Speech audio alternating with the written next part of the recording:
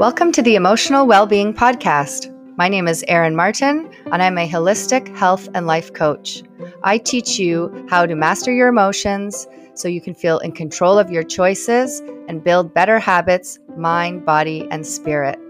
Follow along, and you will discover how to increase emotional flexibility and resilience through simple lifestyle changes and mindset hacks. Here we go.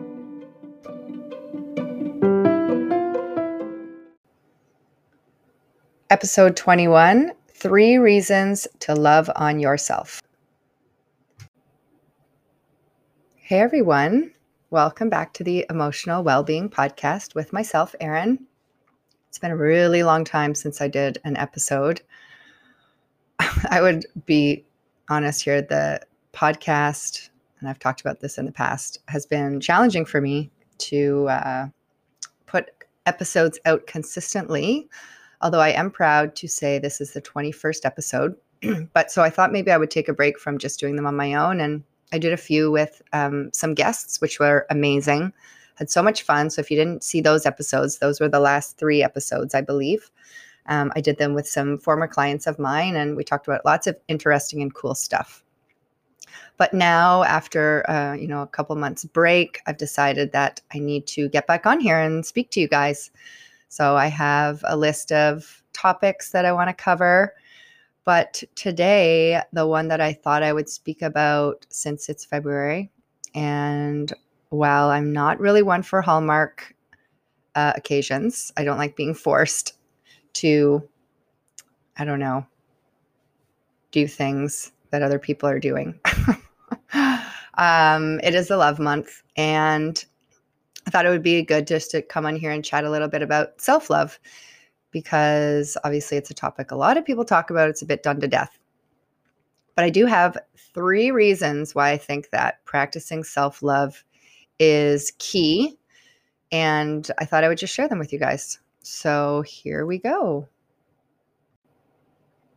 And before I start, I'm all about emotional health. That is the whole purpose of this podcast for you, is to try to help you build your emotional health and resilience. And self-love is definitely a piece to good emotional health, in my opinion.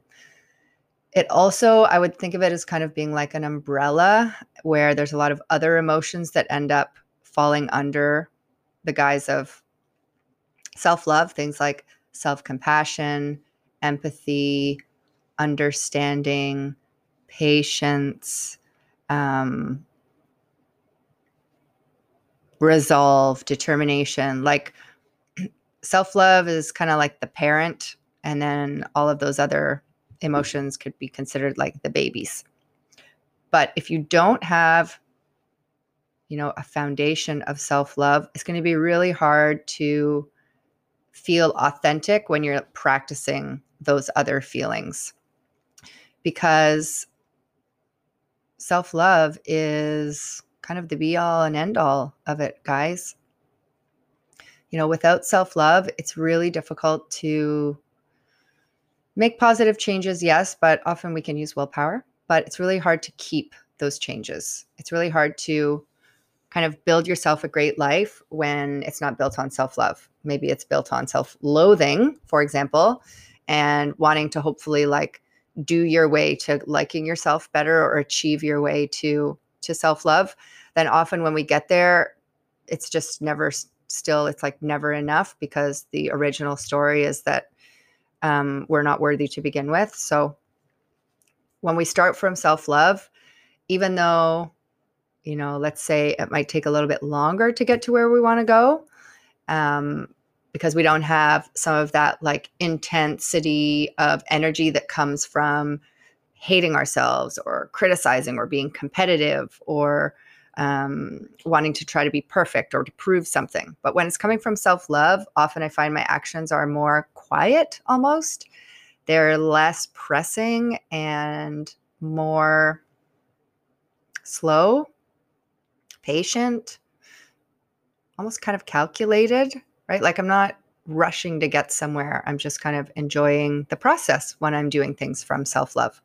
Whereas when we do things from self-loathing, we tend to want to get away from that feeling quickly. So then we're like rushing towards the thing that we want, or rushing towards our goal, or just trying to like do our self-care the best way that we can. So that way we can prove that, we care about ourselves when it's all done. It's like, see, I did yoga or whatever. Okay. So let's talk about self-love in that way. This is my first reason why I think it's really important to practice, is because it is the key ingredient to lasting change. Any lasting results that you hope to make in your life, whether that is health goals, finding a loving relationship, maybe healing any sort of like family conflict that you have, with my own self, getting through addictive behaviors, leaving a toxic relationship, which I also did, building a business, like all of these things are only made easier when you come from a place of self-love, which means that you want to do well for yourself. You feel deserving. It's like if you have a friend that you love, like you want what's best for them, right? You look at them and you think, of course, whatever they want to feel, whatever they want to achieve, of course they should have it because I love them and I want what's best for them. And that's kind of the same way that you should feel about yourself. Like, I love myself and I want what's best for me. And even when we come upon hard times where, sometimes we do things where it doesn't seem like it's coming from self-love, it seems like it's coming from self-sabotage, we can still get to that place and recognize it and be like, okay, well, now what? Now what do I want to do?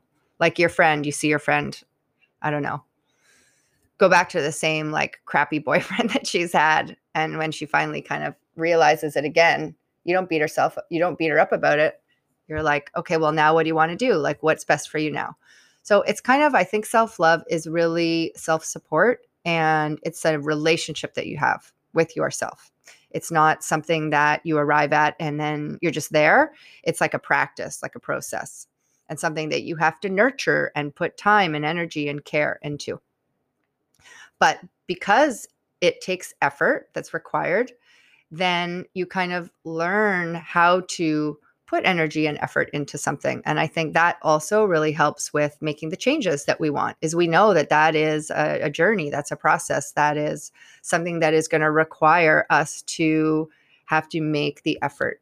And when we get to whatever that change is or that goal, and we have self-love there, it's easy to keep because we think that we deserve it. And I hate using that word deserve because it makes it seem like we have to earn things, or like there's something we have to do in order to be deserving, when really we're just born inherently deserving of everything.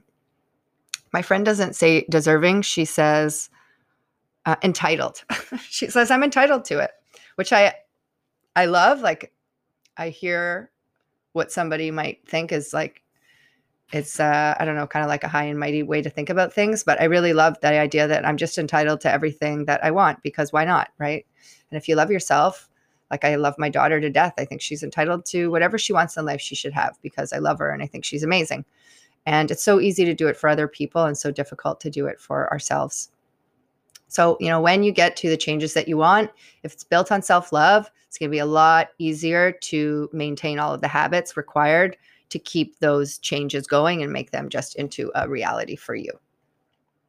Okay, number 2, this one is a bit more of a deeper meaning, is when you love yourself, it releases the people in your life of the responsibility of convincing you that you are lovable. And this is huge, obviously. I mean, it sounds complicated. So let's just break it down. And this is speaking from experience.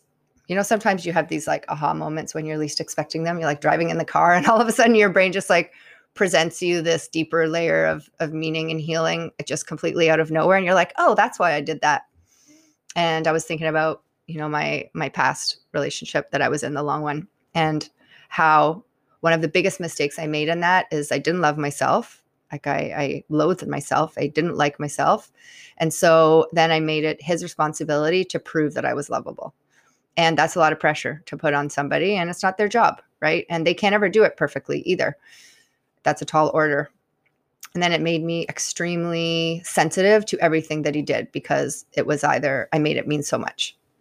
And so I just want to offer this to you, that when you love yourself and you give yourself what you need, it just frees other people to like care about you or feel about you in whatever way is authentic for them. And it takes the pressure off of all of the things that they do or don't do. We stop trying to like control people's actions so that they do the things that then make us feel safe and loved. And it's just like takes away so much drama from our relationships. And the relationships we typically tend to do this are the ones that are closest to us as well, which ends up being unfair to them.